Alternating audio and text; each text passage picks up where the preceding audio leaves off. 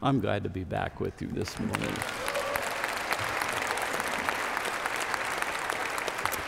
And I want to begin my message to you by looking at that last phrase, the one that I almost forgot what it was. So I don't want you to forget what it was, that phrase that praised Jesus at the end of life's long testing. I mean, in other words, when I come to the end of my life, with your likeness, let me wake. Now, for all of you who may be newer to Christian teaching, you may hear a phrase like that, with your likeness, Jesus, let me wake.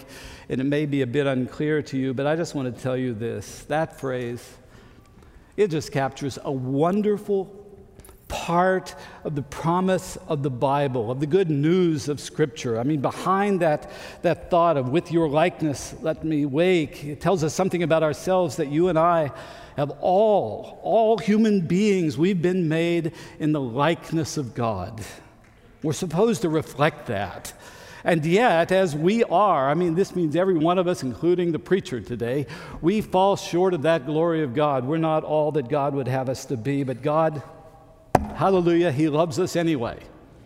Loves us so much, He sent His one and only Son, Jesus, the one who came into this world, and He alone lived out that life that we should all be living, but that none of us has.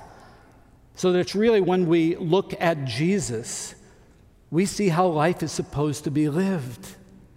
And so when we long, when we pray, Lord, it's that likeness, Jesus, it's that likeness that we see in you, that when I am finished with all of the trials of this life, I just pray I'll wake up with your likeness being reflected in me. We are praying that the deepest longing of our heart is to have our lives so made complete that we reflect the very image, the likeness of Jesus. I want you to think about that today. And more than that, I don't want you just to think about that today. I want to bring that right home. So I put a sheet of paper in the worship folder, and if you didn't get one of these, anybody under 40 doesn't usually pick up anything that you read on paper. So pick out a piece of paper anyway, because on the top you see that phrase, Jesus, at the end of life's long testing, with your likeness let me wake. And the question that I just want you to be thinking about for just a moment, and in fact, if you can find a pencil or a pen, I want you to jot down a few notes here. What's that going to be like? What's going to be different about you when you wake and actually have the likeness of Jesus reflected through you? Or what should be different? Maybe that's what I would say. I want you to begin jotting that down right now. I'll give you a few prompts. Will it be something with regard to your mind? I mean, purer thoughts, motivations, less anxiety, less depression? Does it have something to do with your body? Holier cravings, perhaps? You're still going to have a hunger and thirst, but hopefully, would it be more a hunger and thirst after the things of God? Maybe it has to do with your relationships, that those broken relationships will be healed. And maybe you see in you some of the reasons why those relationships are broken. Will that be changed? And at the end of the day, it has to do with your character. When you're remade in the likeness of Jesus, will there be no more moral failures? No more having to cover stuff up?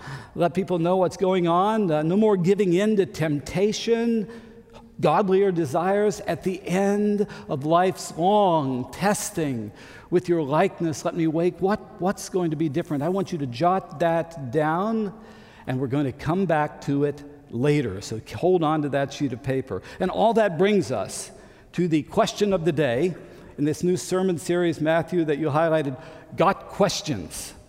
We're going to be soon launching that new Alpha Initiative. That the Alpha Initiative gives us the opportunity and gives the opportunity to anybody you bring with you to ask the big questions related to Christian faith and Christian life. And today, I get to begin this series. It's been a long time since this happened. I've been assigned this series. I used to do that, but now, Matthew, I'm going to do what you called me to do. And by the way, I don't think I've missed a single sermon over these past 3 or 4 months, and God has given us an incredible pastoral staff here at Lake Avenue Church. Does anybody agree with me when I say that? Oh, man. I have loved the sermons from Pastor Jeff and from Pastor Matthew and Pastor Janine, Pastor Chuck, and today I feel the weight as I've been given the privilege of opening up this series. And the question that sort of lays the foundation for this entire series is, what actually happens to me when I follow Jesus? I mean, where does this path lead? And if Jesus is going to call me to go out and tell others, what would make me think that if I go out and tell others that if you'll join me in this journey of following Jesus, it will be the best and the most important decision you've ever made in your entire life? Now, I'm convinced of that, but we've got to figure out why that is the case. And I'll tell you, that brings us to the text of the day. Matthew chapter 28, verses 16 to 20. Longtime churchgoers, you will have heard this passage before. But it is our Father's word, so I want us to stand so we can hear what God's word says. It's at the very end of the book of Matthew, chapter 28, beginning with verse 16. The 11 disciples went to Galilee, to the mountain where Jesus had told them to go. And when they saw him, they worshiped him, but some doubted. Then Jesus came to them and said, "All authority in heaven and on earth has been given to me. Therefore, go and make disciples of all nations, baptizing them in the name of the Father and of the Son and of the Holy Spirit, and teaching them to obey everything that I have commanded you.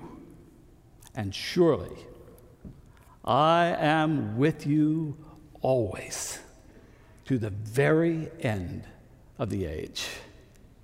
And this is the word of God. Thanks. You may be seated. So you may know that for over 200 years, churchgoers like us have called that passage in the book of Matthew the Great Commission.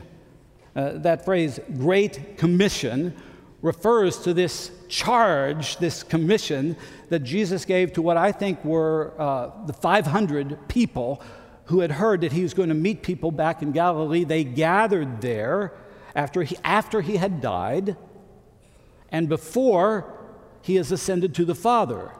So you have to see it in that point. These are some of the very last words that Jesus ever spoke. And you know, if you only have a few words to speak, you don't waste your words with trivial things, right?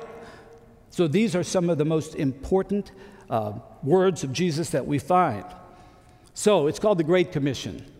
And the question that Matthew's asked me to address is, what's so great about it? What's so great about the Great Commission? And in the few moments we have before we receive communion today, I have been trying to figure out how I can really communicate to you that the Great Commission is really great. I mean, it's really great. It is great for you personally today, but it's also potentially great for any person that God brings across your path. So we're going to think about, I thought, how on earth do I bring this together? And I think there is one word there that will help us to understand how great the Great Commission is. And it's the word that Jesus uses, disciple. Jesus said when people believe in him and follow him, the word he uses for what we become is the word disciple. And you heard it in the commission, not only do we get to become disciples when we follow Jesus, but we are called to go out and make disciples of other people. So I think we need to ask the question of what a disciple is. Because disciple isn't a term that you're going to hear very much outside of religious settings or church settings like this one. I want to explain it. It was common, though, in Jesus' day.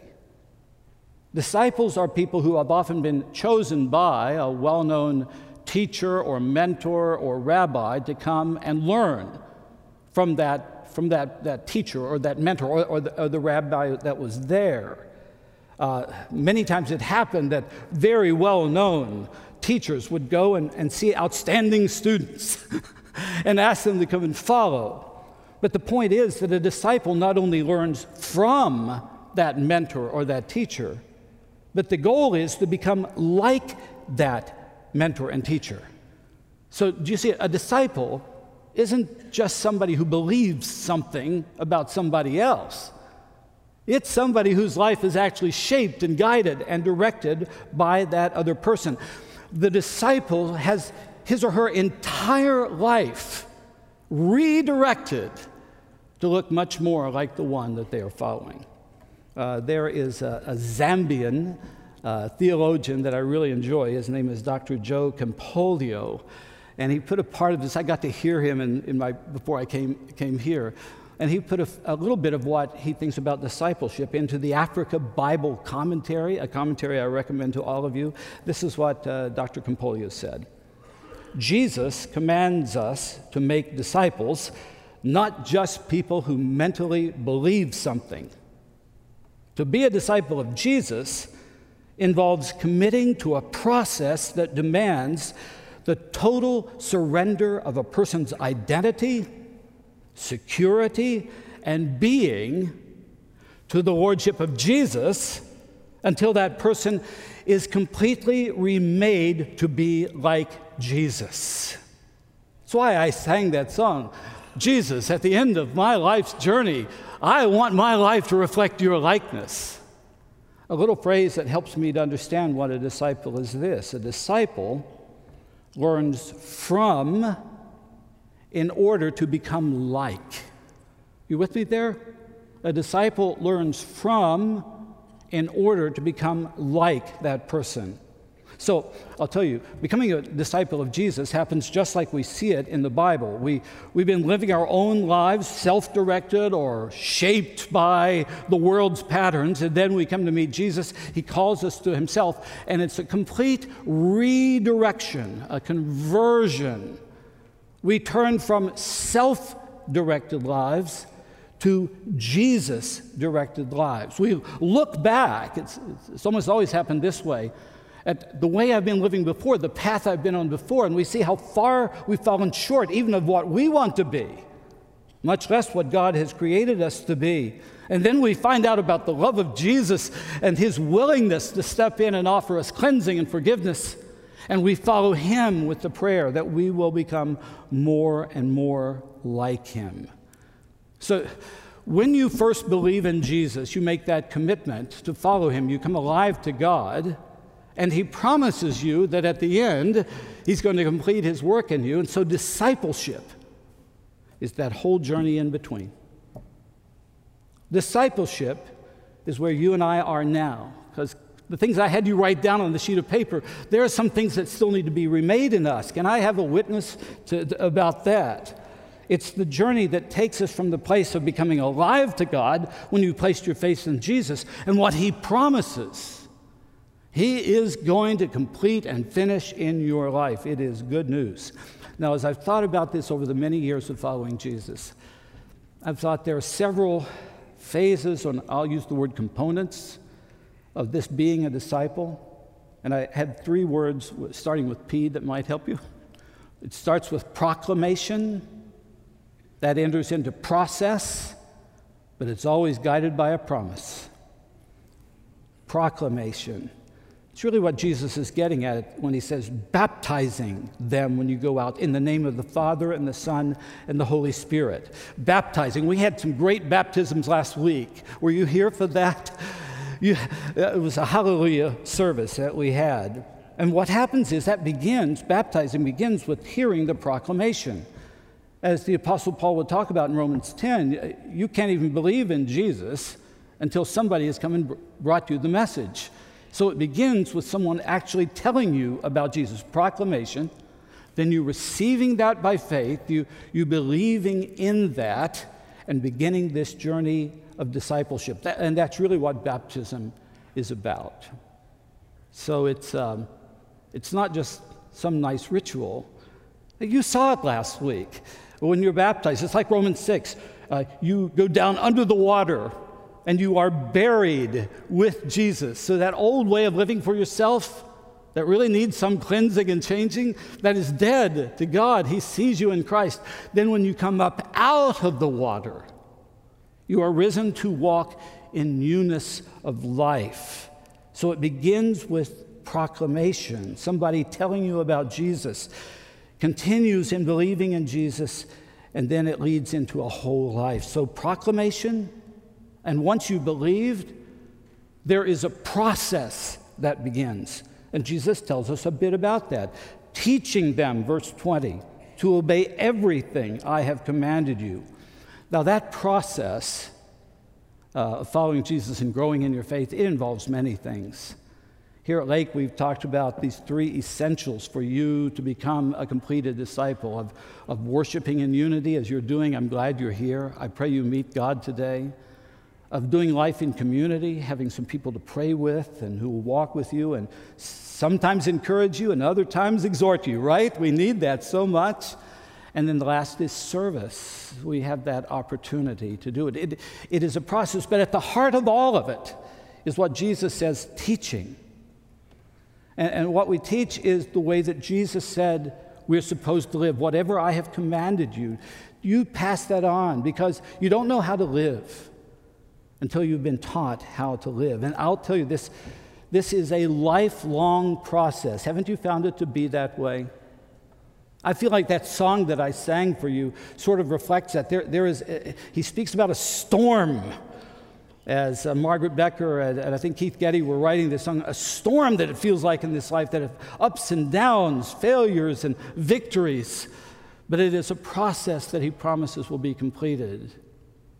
And that brings me to the third. So you have the proclamation, you have the process, but in the midst of all that process and of all the struggles, there is a promise that what you and I cannot do in our own strength, he is there to do. Did you notice it? All authority in heaven and on earth has been given to me, and I am going to be with you.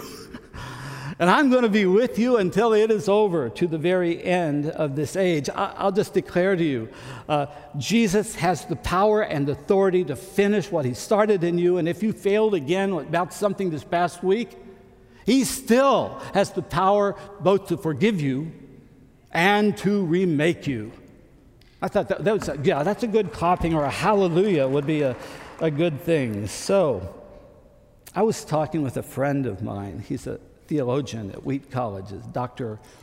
Vince Baycoat, about how this life with Jesus, we're in a process of mentoring and prayer and teaching and all the things we do, small groups and all these things, and still sometimes we hit those trials and struggles and we fail. How this plays out with the promise. Come back to church, and I declare with you unreservedly, God is not done with you. How does this all play out? And I have a picture of Vince. Did you see it up here? He's really a wonderful friend. He grew up in a traditionally black church. He has great familiarity with our church. It's changing a lot, but it's been traditionally mostly a white church.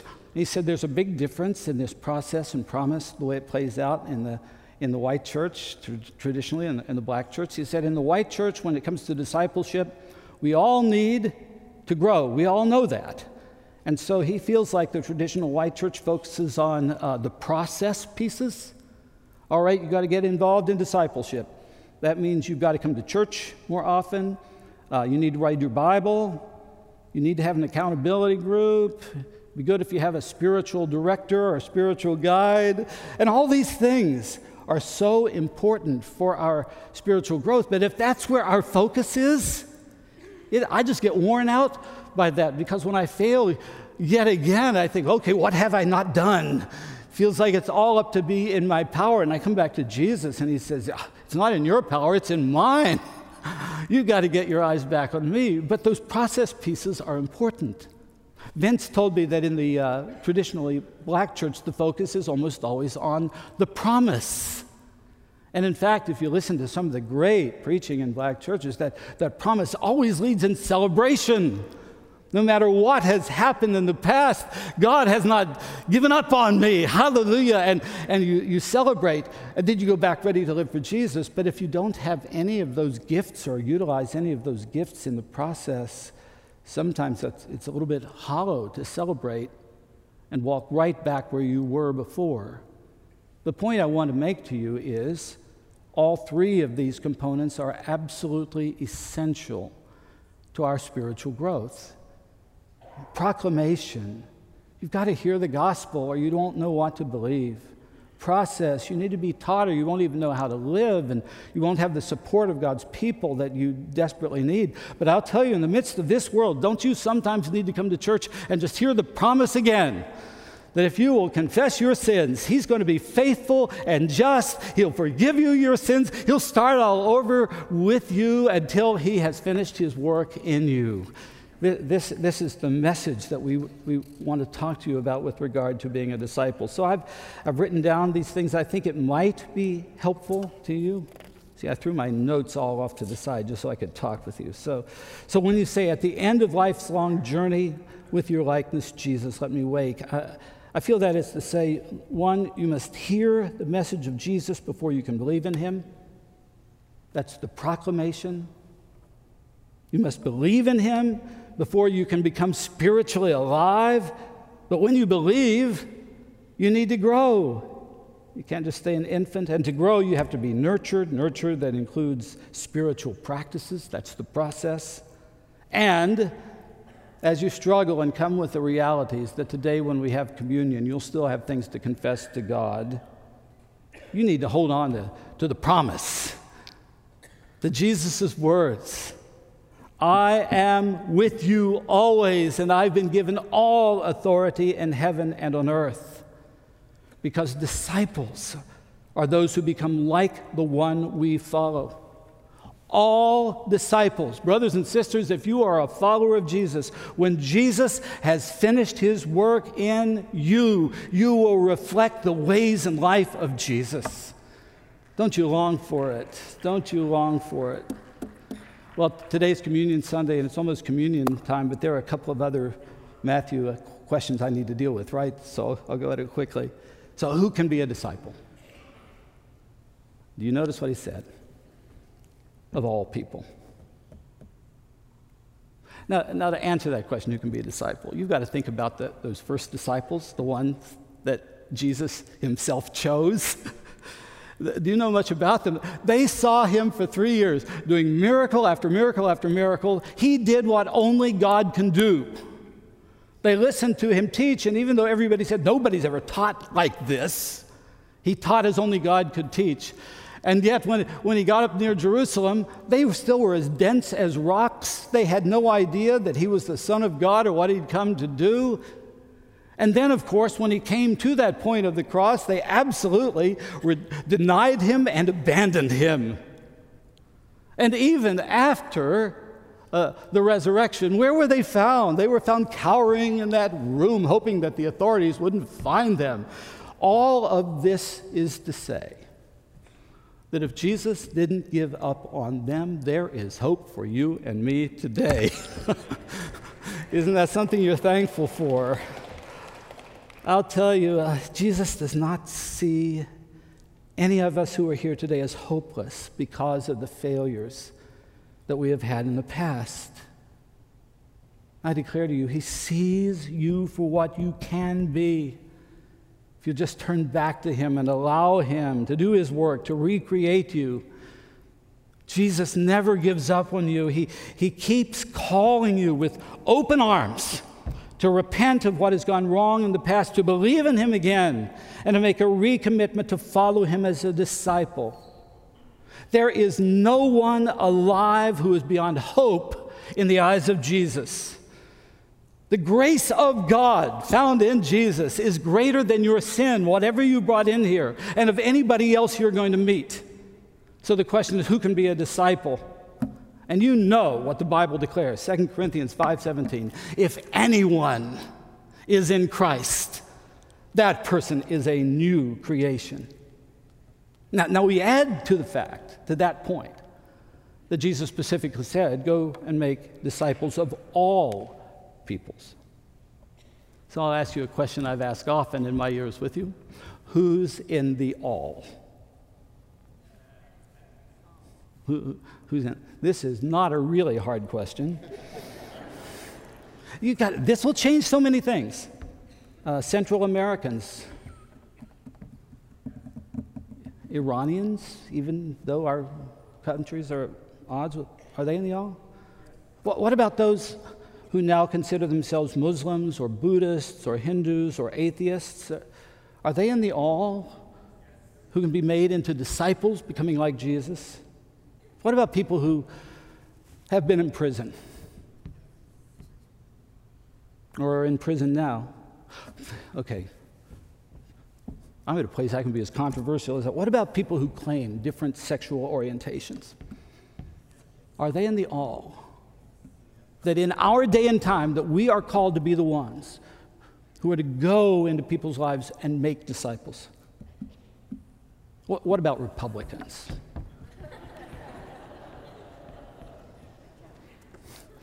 Democrats? Could that be possible? Are you in that all? Are you in that all? Your family, your boss, your colleagues, are you following Jesus as one longing to become more like him? We are among the all, and as he is remaking us, we are the ones called to go out and make disciples of all people groups, because Jesus Christ offers the hope of remaking to all peoples.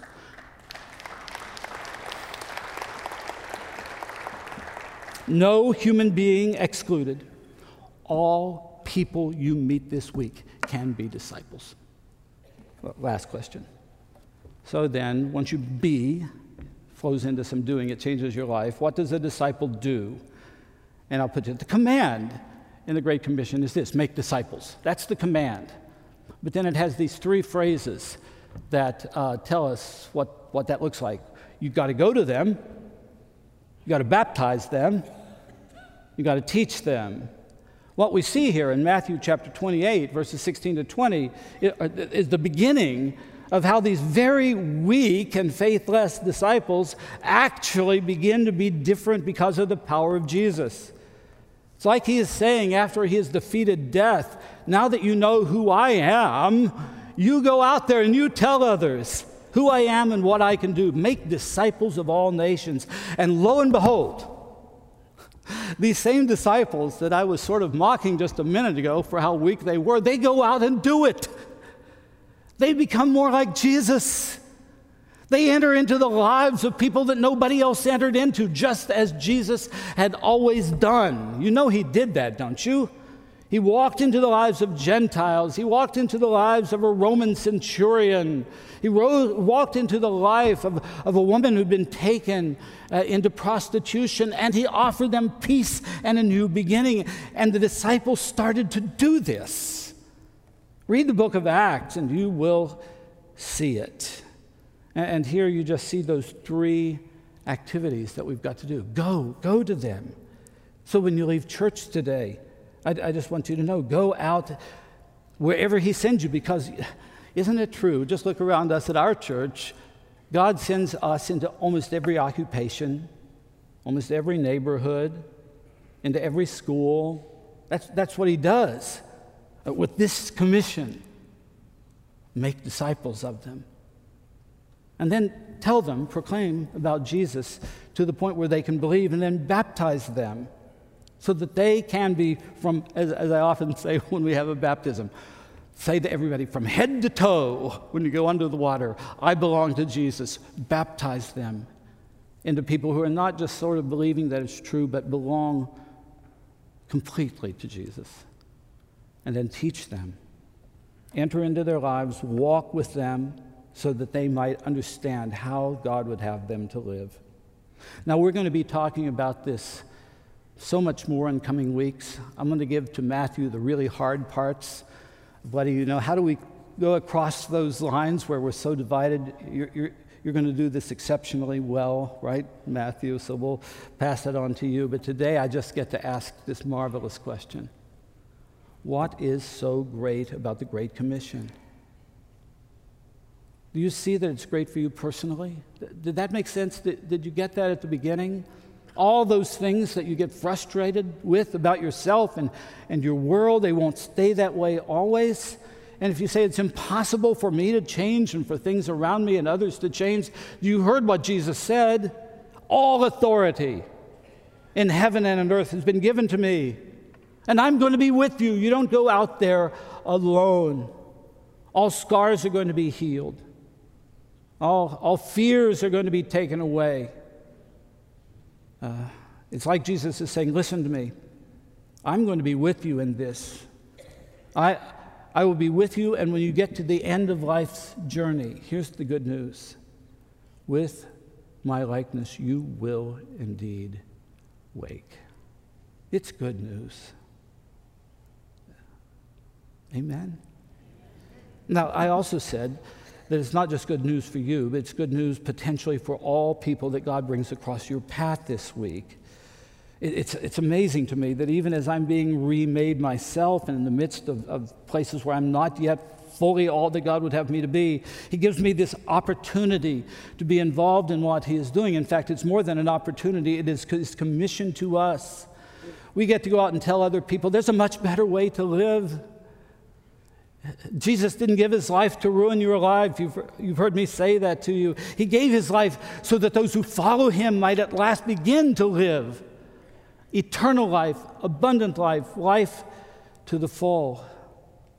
And that's the challenge that we want to give to us as we begin this new year.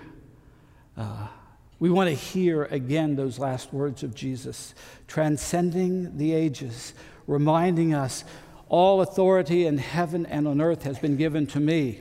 So now you go. Make disciples of all nations.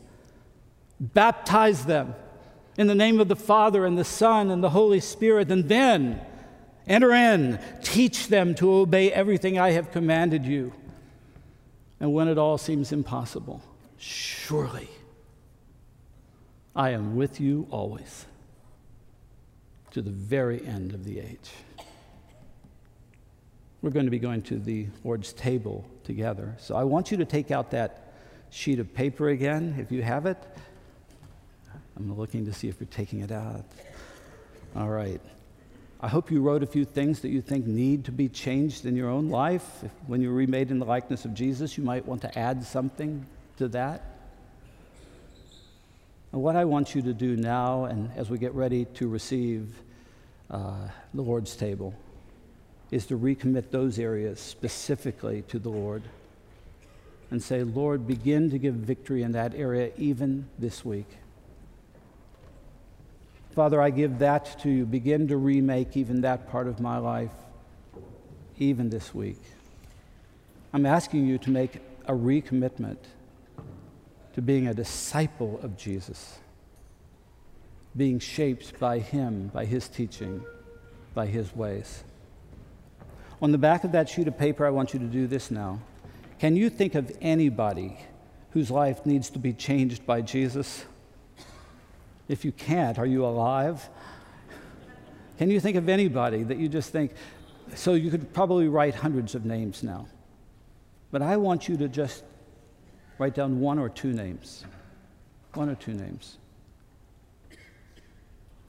But in writing it down, I want you to make a commitment to pray for them, but also to ask God to give you opportunity to share the gospel of Jesus Christ with those people.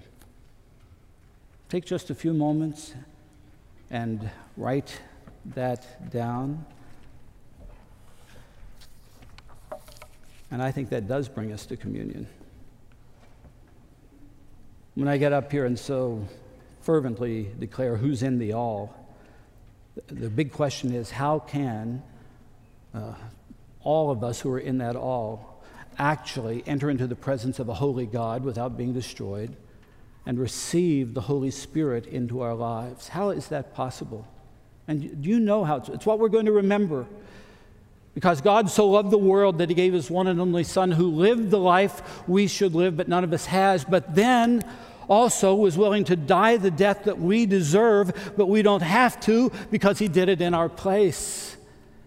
And He told us never to forget that when we gather as His people to do what we're going to do now, to remember the body of Jesus given for us, to remember the blood of Jesus given that is sufficient for your new beginnings, for the cleansing of your sin.